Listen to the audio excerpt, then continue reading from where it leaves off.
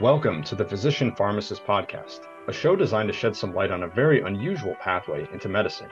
I'm your host, Nathan Gartland, and I'm a licensed pharmacist and third-year medical student. I'm also the author of PharmD to MD and the owner of the Physician Pharmacist Company. As you know, this podcast primarily focuses on medical school admissions and the journey of getting in. But today we're taking another brief hiatus to talk a little bit about pharmacy fellowships. I believe there are a lot of parallels between getting into medical school and obviously applying to pharmacy fellowships. And I think that we're going to explore some of these details with our special guest, Dr. Noah Palmieri. Dr. Palmieri is a licensed pharmacist and 2018 graduate from Duquesne University School of Pharmacy. He continued his journey by enrolling in a postdoctoral fellowship at BD from 2018 to 2020, after which he entered the workforce as a medical science liaison specializing in oncology medications. He's currently working as a senior MSL at a publicly traded pharmaceutical company and acts as a conduit for external healthcare practitioners and internal medical affairs.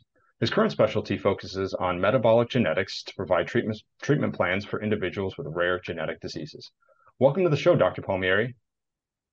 Hey, thanks so much for having me. Great to be here. Fantastic. Well, there's a lot of information to unpack right there. So, let's take things way back like I always do. And I ask about, how did you start in pharmacy and how did you get to this particular, I guess, start in that profession? Yeah, absolutely. And I'll tell you what, I wouldn't necessarily have predicted that I'd be sitting, in the chair that I am now when I first decided to go to pharmacy school. So I think right off the bat, nobody I think really knows their path. It kind of just unfolds as they go. But taking it back, in high school, I knew that I wanted to do, some type of scientific degree in the healthcare field. But I was really having a hard time deciding. I was looking at medical school a little bit, but obviously, the comparison between medical school and pharmacy school, it's a 6-year program with less post, graduate requirements, and pharmacy was kind of more appealing to me. So I actually had a cousin going to Duquesne a couple of years ahead of me, and he was, telling me a lot about all the good things of pharmacy. So I ended up kind of going for the 6-year program at Duquesne. And I'm, really happy that I did. I met some great people along the way and got a great education, and enabled me to be getting into the professional world now. So it's been a great journey. Yeah, that's a great point. I think a lot of people, starting out will consider in contrast, medical school versus pharmacy school. And pharmacy school, like you mentioned, is a little bit shorter, a little more condensed, and you can get involved, obviously, with your postgraduate, career ambitions a lot sooner versus medical school is obviously a lot longer of a track. So I guess, did you ever consider medical school any further from that point, or was it something that you sided with pharmacy and you just never looked back? No, definitely. Right at the beginning, I was between kind of the two, and then I went with pharmacy school. And then, actually, funnily enough, during pharmacy school, me and one of my good friends from my same pharmacy year, Sam Stitzel, we both were kind of thinking to ourselves, like, should we do medical school, man? I don't know. And we actually, sat down and looked at it a little bit, and then both of us ended up staying in the pharmacy world. But I think. Pharmacy is obviously a great career and it's been really good to me. But medicine is obviously fantastic as well. And I think there's a lot of, attributes to, being on that part of the healthcare team as well. But, for me, pharmacy just ended up, making the most sense at the 2 times that I looked at medical school, as a comparator, basically before I started and then kind of halfway through pharmacy school. So I guess you went to pharmacy school. What was your journey like throughout pharmacy school? I guess, were you ever considering pharmacy residencies, community pharmacy? How did you fall into the fellowship track? Yeah, I had a really kind of interesting path through pharmacy school. And I guess you could say I was considering really all 3 areas at some point in time. When I first started pharmacy school, my worldview on what a pharmacist could be and could do was a lot smaller and a lot more traditional. So, like day one sitting in Gen Bio and Gen Chem, I was expecting to do retail pharmacy in my local community and be a pharmacist in that way. Then kind of as my studies went further, I became attached to the idea of potentially being a clinical pharmacist. So that was really my plan until I found out about fellowships, and from there, kind of later in pharmacy school, I started to focus on fellowships more towards in my fourth year and beyond. That's awesome. And so I guess, introducing the concept of fellowships, this is something that's relatively novel to me, and I think it isn't as common compared to, residency and community pharmacy for our listeners. So how does the fellowship application cycle even work? When does it start? Yeah, the fellowship application cycle is it's a little bit different than something that you would do for like a residency. So the kind of the cycle would start when someone is in their last year of pharmacy school. The applications window usually would open up in the fall. The program that I participated in, the MCPHS postdoctoral fellowship program, usually in around late September or early October is when that window would open up. And from there, students would essentially submit an application to be considered for interviews. And before COVID hit and kind of changed the way the world worked, everything was always traditionally done at mid-year, and I believe that's still the case. Although I'm a couple of years removed from being a fellow, so I would assume that everything still happens at mid-year, but maybe some programs do it virtually now. But in any case, it's a little bit different from residencies with the portal and uploading all of your stuff and then waiting for that one fateful day in March opens up their email and post about where they're going to go and stuff like that. So a little bit different, a little more abstract. And then as far as getting offers for employment, those kind of are at the discretion of each specific fellowship position as to when they want to extend those, at or around the mid-year meeting. So you could be getting job offers in December, potentially January, or as late as even February, but usually towards the mid part of your sixth year is when kind of all the action happens for fellowships in terms of doing your interviews, doing your on-site interviews, and then getting an offer for employment and taking that. Wow, that's a lot of information to unpack there. And I think it's interesting that it starts a lot sooner than pharmacy residencies.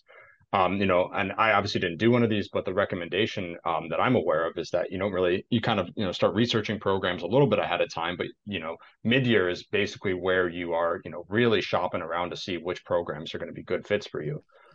Versus, like you said, with the fellowship, you're already like halfway applied and all situated, and you could be getting job offers right around that same time period. So I think that's fascinating. Yeah, no, definitely. It's kind of like the compare and contrast is mid-year, you're looking at programs. If you're going to do residency, that's kind of where you meet and greet. Whereas mid-year for fellowship candidates is almost like D-Day in the sense that you're going to probably be doing 30 interviews over the course of that week with maybe 10 different programs. And it's going to be, a highly stressful process of, early mornings and late nights and basically trying to, rack your brain and talk about yourself probably 6 to 8 hours a day. So it's definitely a different mid-year week for the fellows versus those who are looking at residencies.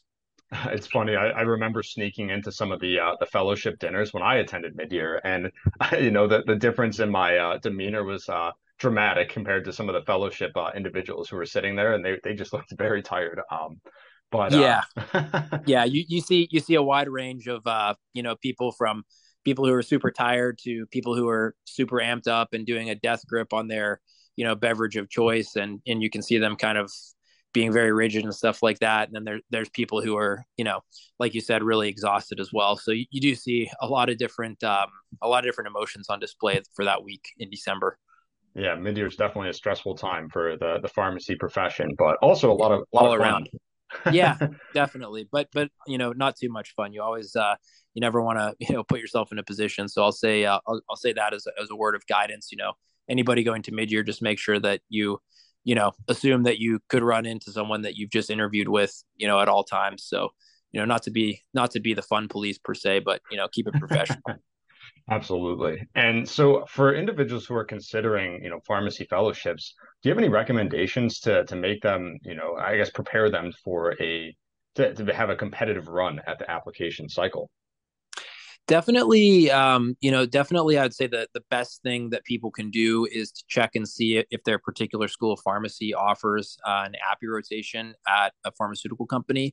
I was lucky enough to take advantage of Duquesne's rotation at Eli Lilly and Company in Indianapolis. So I was able to spend 5 weeks there. And importantly, too, you want to make sure that you do an API at a pharma, or regulatory body or whatever it may be, but do it before mid-year, because unfortunately, if you have it scheduled in like March or April, that's great for your personal growth and exposure, but you can't talk about that in a job interview in December. So make sure to front load your 6th year with any APIs that are, relevant to the pharmaceutical fellowship world.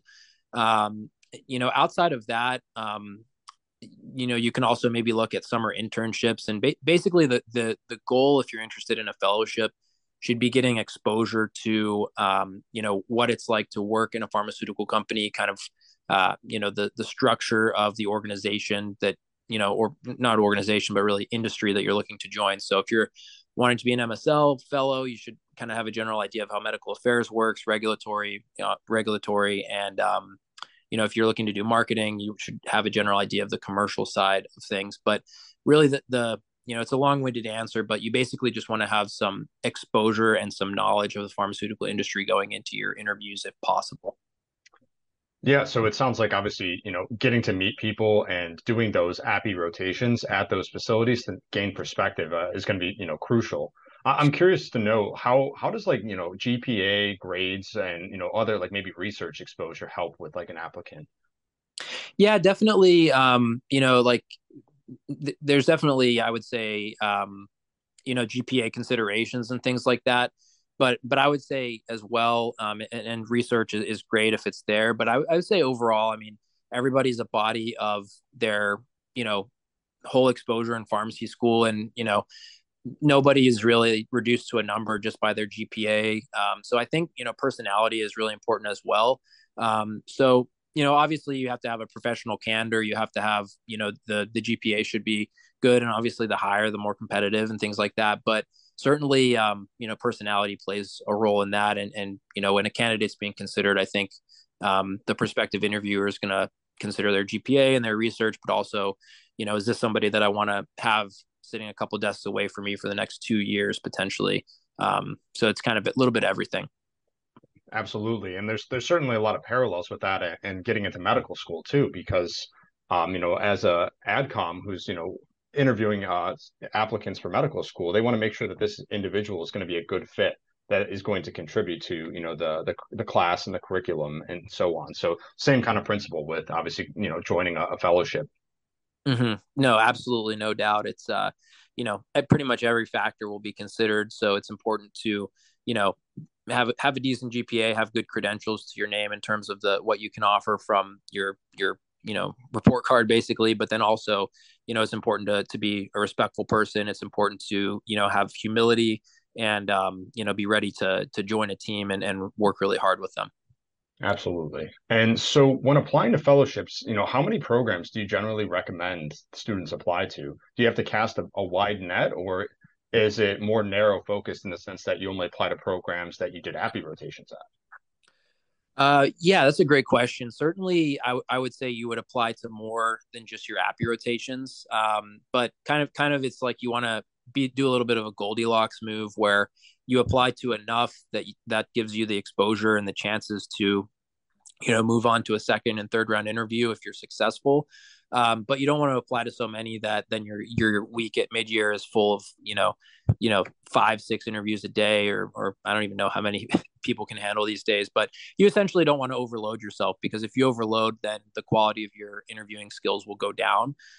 So I think thinking back on my experience, I maybe applied to 6 to 8 programs, and then obviously each one of those is going to have a first round interview, and then potentially, if you're going further, a second and a third round. So, you can basically, if you are expecting to be successful at something you apply to, you're looking at maybe 2 to 3 interviews at that particular company. So keep that in perspective. If you apply to 10 different, if you apply to 10 different programs, you could potentially be doing, 20, 25 different interviews over the course of a week. So, definitely don't overload it is my guidance, but certainly don't just apply. In my case, I didn't just apply to Eli Lilly. I applied to several. And the last thing I'll add too, you generally should, have a narrative of what kind of position you are, approaching in terms of, the commercial realm or the medical realm.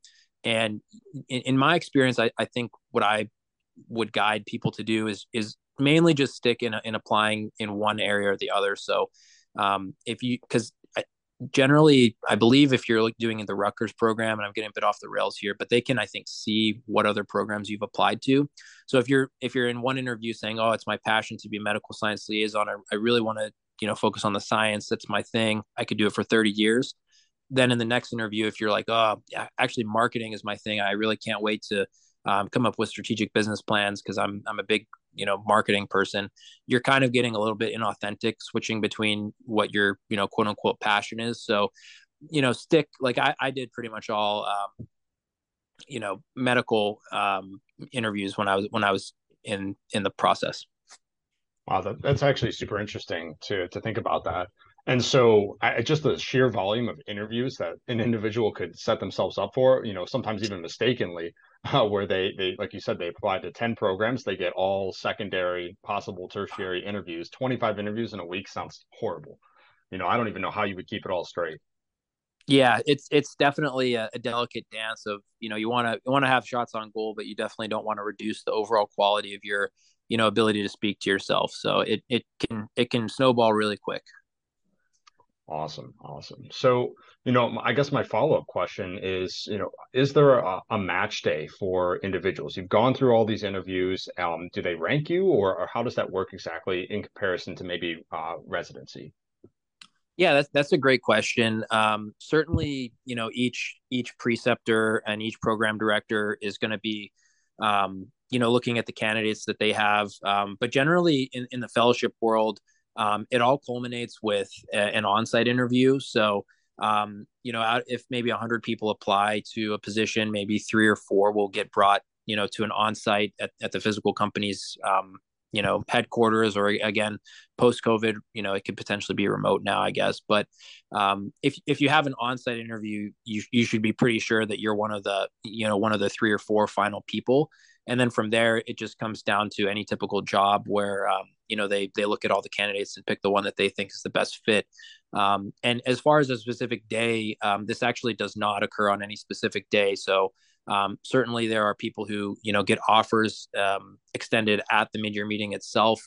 There's obviously the majority will be, in the weeks directly after mid-year as well. So everybody goes to mid-year, and everybody, usually that's kind of the general base of where all the interviews will occur. But from there, it's really up to the program as to when they want to extend offers and things of that nature. And I'll add on as well, when I speak about mid-year, I'm kind of referring to, the like Rutgers, MCPHS, Northeastern fellowship programs. But over the last few years, so many more fellowship programs are popping up, and I'm sure that there are probably some who do things maybe outside of mid-year. So definitely any candidate who's interested in a fellowship, just make sure you do your due diligence and ensure that, while most usually occur at mid-year, maybe there's potentially some new fellowship programs that, do interviews separately. So, I just want to make sure that I'm not putting up anything that's not fully correct, I guess. Yeah, all great points right there. So I definitely appreciate that. So, after you've been, I guess, granted a fellowship position at that point, obviously you're very excited. What do you recommend to individuals who have gotten to that point? Is there any recommendations that they should be doing prior to starting that fellowship? Perhaps maybe like boards or licensure or just straight up relaxation? Yeah, that's another great question. I would say, you're almost transitioning from being a student to now, being a person in the real world, quote unquote. So, I would say that, each particular person who accepts a job offer to start a fellowship, obviously check with your preceptor or program director as to, any prerequisites or recommended readings or things like that. But certainly, I think it's important to keep in mind, if you're at the point where you've just gotten a fellowship, you've completed from anywhere from 6 to 8 years of, university education to get there. And it's important to, I think have a fresh mindset and get ready for the next challenge. So, be good to yourself, enjoy the last, half of the year of your pharmacy school studies, and get ready to hit the ground running. But certainly lean on the program that you are selected for to tell you, really what to do as it comes to getting ready for that particular job. And just to follow up on your question as well as it relates to licensure and things like that, you can definitely use the time from around May of graduation to generally sometime midsummer when you'd be starting at the fellowship. You can, start your studies and prepare to get licensed. You definitely do not have to be a licensed pharmacist to do a fellowship. But especially with me being in the medical world, I think it's nice to have the registered pharmacist behind the PharmD just to show people that I did get my state licensure. So I did end up getting licensed in my first year during my fellowship, and you can obviously work with your preceptor and program director to carve off a day off for maybe studying, or take a day to take your boards and things like that. Yeah, that's super interesting to hear that. And it's going to be the easiest to get your boards taken care of right after you graduate, in the sense that everything's going to be so fresh. You still have some momentum, So if you take a couple years off and then you fall away from that, I feel like it might be even harder to jump back on. Yeah, 100%. I would certainly recommend people to stay up on their studies after they graduate. And, if you're feeling really driven, potentially you could even take your examination prior to your fellowship start date. But like you said, Nate, that's a great point, that really the longer you wait, the more, all this knowledge that A, studied for a long time to learn, and B, paid a lot of money for, it's going to start to fade off as you focus more on your day-to-day duties as a fellow. So you want to make sure that obviously, get licensed if you can, and just have a backup. I was actually able to give COVID shots during obviously the crisis in 2021. I was able to utilize my active licensure to give shots on the weekend, and my company was fine with that. And I was able to give back to the community a little bit, and chip into the student loans a little extra for those few months. So it's all about having options, and you may as well get licensed if you spend all those years. Yeah, the pandemic provided a lot of opportunities for pharmacists who, especially like us, who, needed some, I guess we're busy doing other things with our our careers, and it allowed us to kind of jump into some very flexible positions. Because I was also, doing COVID shots during that time period with a couple different companies who just needed basically pharmacy support. Because they were just drowning in all of the labor that was associated with it. So that's cool that you were able to do that as well on the side. Yeah, it worked out really nice. So tell me a little bit about your fellowship experience. What was that like for you? Yeah, the fellowship, it was a fantastic experience. A lot of personal and professional growth occurred over my time, with MCPHS and at BD. I was exposed to both the commercial side. My fellowship was clinical marketing. So it's actually the one commercial fellowship that I applied for. Everything else was medical, but technically the one commercial one that I applied for, I ended up getting, which is kind of funny. So again, take all my advice with a grain of salt, because earlier I said to only do one or the other, and it's okay if you do maybe one, of the commercial side, but don't do like 5 and 5. I would generally keep it focused. So my fellowship experience was great, though. I was able to learn a lot about what it's like to be on the commercial side, come up with marketing plans, see what sales reps face on a day-to-day basis. Of, there was one day where we rented a car and drove around Los Angeles for like 6 hours. And it was a lot of time spent, on the highway, and then, going and, having a meeting and potentially getting turned away, or they didn't want to speak with us. So, big respect gained for sales reps when I was in the commercial side of things. And I was also able to do a little bit of a medical rotation with the MSLs at Becton Dickinson, and that was really enlightening for me and really influential, and helped me get my full-time position now as an MSL. That experience was great. So overall fellowships, they're just such a fantastic learning experience, because certainly you have your day-to-day requirements and your day-to-day things that you're working on, but at the end of the day, the companies are really investing in you. They're employing you through this program to basically learn as much as you can in your 1 to 2 years there, and be a potential asset for them in the future if you end up staying on with them, or wherever you go in the future. So fellowships are all about just learning and exposure. It's the only job you can ever have where just the goal is to learn as much as possible, and better yourself.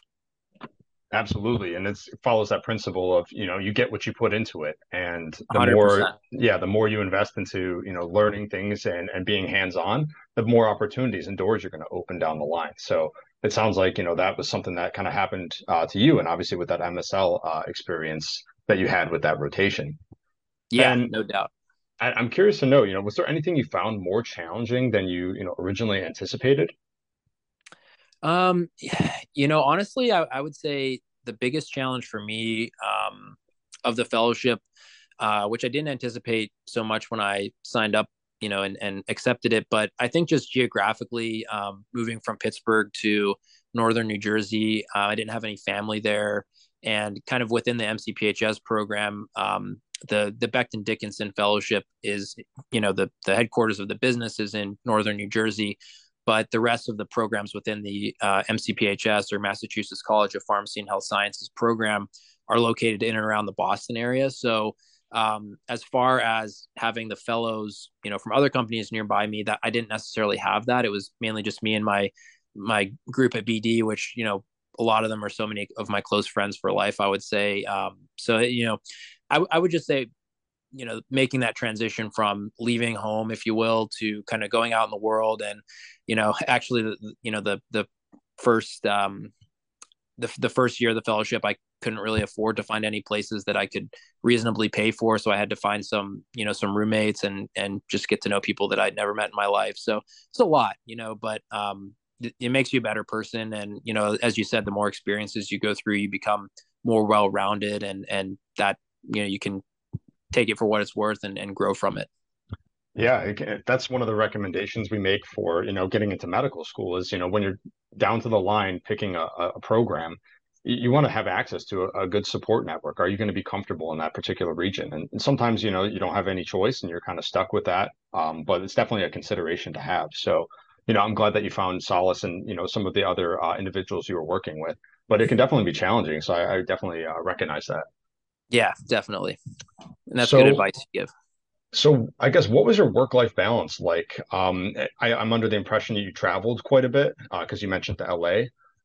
Yeah, certainly. And different fellowships will have different kind of I'll talk about my experience, but definitely anybody listening, that's not going to be the experience for every single fellow, just because the opportunities and different positions that you can get are so varying.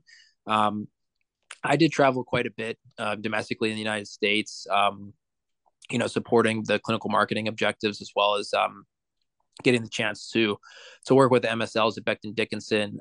So it was a lot of travel. I think there was one month where I was gone like 24 days out of the month, which was fine, obviously, because I didn't have like a pet goldfish I needed to take care of, or a dog or anything like that. You can potentially travel a lot if you're a fellow, and that kind of reflects different positions where there's travel more and less. There's some positions that will travel not nearly as much, and then there's others where the travel is, they're on a global team, so they're getting to go to Europe for conferences left and right, and things like that. So it's a salaried position. You're working, you're getting paid 40 hours a week, and potentially there's some weeks where it's a little lighter than 40 if it's a slow time of the year, but there's potentially some weeks where you're connecting from LA to Newark through Chicago, and then a blizzard hits and your flight gets canceled and you get stuck, and things like that. So you definitely, if you are looking to work in the pharmaceutical industry, and you want to travel, being very flexible, and being ready to deal with the unexpected. Always expect the unexpected when you're dealing with travel. I'll say that. Absolutely. You have to be adaptable for sure. Yeah. So, after you had finished a couple years in fellowship, where did you end up going next?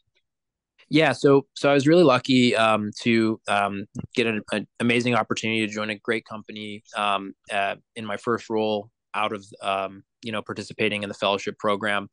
So I was in oncology MSL, working for actually a privately held company, and it was a fantastic experience. It was a very small company that I joined, and the people there were just A1, and I can't say enough about how good everybody everyone, was to work with there. And I still keep in touch with many of them, but it was definitely a big step. I still remember that going into the first, physician meeting when, I was actually the MSL now instead of just the fellow. So it was a little bit, daunting at first, but I think, everybody kind of feels that imposter syndrome, but it's important to remember that, we only get to where we are through so many years of hard work. And, you're there for a reason if you're stepping into that room and getting ready to run that meeting. So, self-doubt can always creep in, but I think it's important to, remind yourself of all the hard work that you've done. And, that was really what got me through my first 3 to 6 months as an MSL, just getting more comfortable. And from there, it came easier and easier as I got more confident in myself. Yeah, absolutely. I think everyone experiences a little bit of imposter syndrome, especially as breach that threshold where you graduated. And, even as a pharmacist, I myself, I'm in medical school, but at the same time, I was working as a pharmacist. And it feels so strange to put that white coat on and sit there and make, people turn to you and ask you to make these clinical decisions. And it can be overwhelming at first, but like you said, over time, you just get adjusted to it. You've trained for that particular purpose, and it all kind of falls into place if you've done the work ahead of time.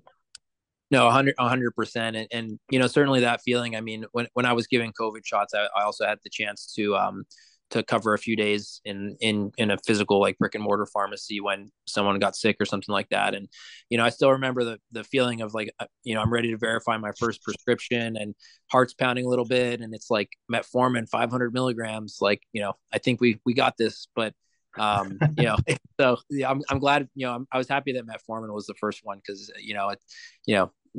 everyone takes that. So it was, that was good. But it, it's very daunting when the rubber hits the road and the spotlight is kind of on you and people are, like you said, looking to you. That's where you have to be confident in yourself, and certainly doesn't come naturally for some. And, for me, it didn't come naturally out of the gate. But just the more exposure that you have, you can gain confidence in yourself that should rightfully be there. Like you said, we work really hard to get, to where we want to be. Absolutely. So can you tell me a little bit about, what an MSL does? What's your day to day? Yeah, an MSL is a medical science liaison, and the day to day is pretty variable, and that reflects the job. So, really, the goal of an MSL, to put it, as simply as possible, is to be the point person when it comes to science for a company. So, an MSL's job is to bridge kind of the internal science that's happening at an organization with outside stakeholders, or HCPs, basically, depending on the disease state. Obviously MDs and things of the like would be there, but nurse practitioners as well, physician assistants, basically people taking care of those who are affected by whatever disease the company is working on. So the MSL does a lot with kind of bridging that gap and making sure that any scientific questions that need a detailed explanation can be answered appropriately. The MSL also works to support any research proposals generally that are brought in externally to the company. The MSL will kind of shepherd external research proposals through an internal review board to see if they'll be approved or not. And as well, MSLs will cover conferences where they serve generally at a medical booth to be kind of a face for medical affairs at a particular company, and answer questions for those who maybe come up to the booth and want to know something. And as well, MSLs go and cover scientific sessions and then are able to interact with those podium speakers delivering presentations, as well as prepare a report that they can then provide internally to basically let the rest of medical affairs know, hey, this is conference ABCDEFG was in Houston, Texas over this last, couple weeks, or one, not couple weeks, but a couple days. And, these are the main things that were brought up. So MSLs have a very variable job in terms of, the roles and responsibilities. If they're talking, they could be talking to an HCP, or they could be attending a conference. And really kind of the last most important thing I'd say of an MSL is to really develop a deep, peer-to-peer relationship with top key opinion leaders, or KOLs, in a particular therapeutic area. And, essentially just, develop that relationship, obviously, in a compliant way. For sure. And there's definitely a lot to unpack there. But, essentially what I kind of took away is, you serve as the medical professional who has like the doctorate, the education, the training, who can then kind of translate some of that medical jargon, interpret results from particular studies or, interests, when it comes to external parties, and then translate that into potentially like a business model or make sure that individuals who are working in that field, maybe like an MBA or someone with that kind of degree, can understand and then kind of move the ball down the field. Is that correct? Yeah, certainly. So really, the main thing as an MSL is that there should be a separation from the pure science that an MSL deals with, and the business side of the company. But certainly, if there's a particular question about coverage for a medication, if it's marketed or something like that, MSLs always can refer HCPs to other members of the organization on the commercial side, who can offer more support from that side of things. But overall, you know, as I said earlier, the MSL's chief role is to be the science person. But again, companies at the end of the day are businesses, and they need to make money, and they follow business plans for the commercial side, and medical plans on the medical side. So MSLs are working, in a strategic role, obviously, but they're doing so compliantly, and making sure that everything is kosher from the standpoint of the rules that the FDA sets out for interaction types, and everything. There's a lot of rules, but I hope that was able to answer your question.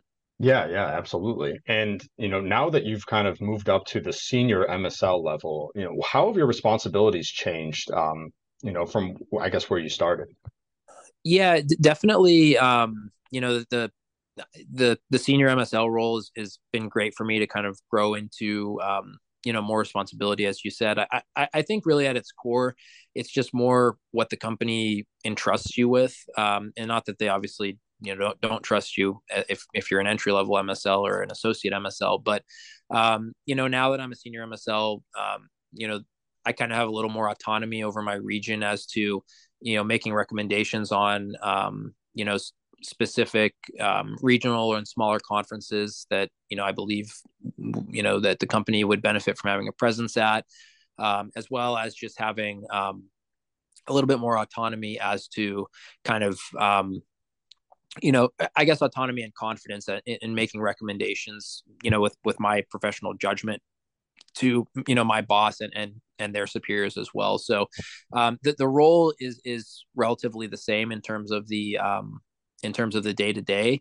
But again, it's like if you're at a company where you have associate MSLs and then you have a senior MSL, that senior title just reflects the little bit more experience that you've garnered, and kind of the increase in confidence and judgment that you can offer given your experience to get there.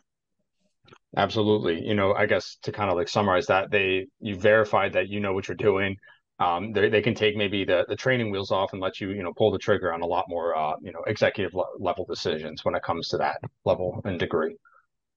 Yeah, definitely. It certainly just reflects that you've been in MSL for a couple of years now, and you're ready to take the step up. And whether that means that you plan more conferences as a senior MSL, or you have a little bit more on your plate, it's just kind of like the workload is commensurate with the title, and you move up a little bit in the world, and so comes the responsibilities with your increased title is all.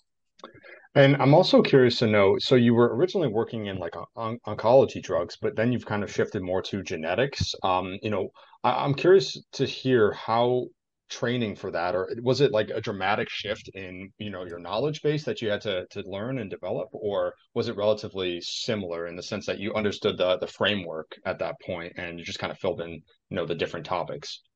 Yeah, so definitely, and this actually takes me back to some great advice from my mentor Tom that he provided me with, which is, if you're ever looking to change a role in the pharmaceutical industry, you can change two things. You can change your therapeutic area, and you can change your job type. And he gave me some great advice, which was basically pick one. So you can, if you're an MSL in oncology, you could get a job offer and be an MSL in rare disease now. because you only need to learn the rare disease part. The MSL part you already know, which, would conversely, say you're an MSL in oncology, and then you have a complete change of heart and you want to be, like a marketing manager in pulmonology. So now you have to, obviously, assuming you apply for it and get the job, now you have to learn two different things at once: your in your job role and your science that you're doing. So that's really great advice from him. Basically, just only pick one of the two. So, kind of having the foundation and the skill set of an MSL, I was able to get an offer to go to the rare disease side of things, and particularly in the metabolic world of rare disease where I work now.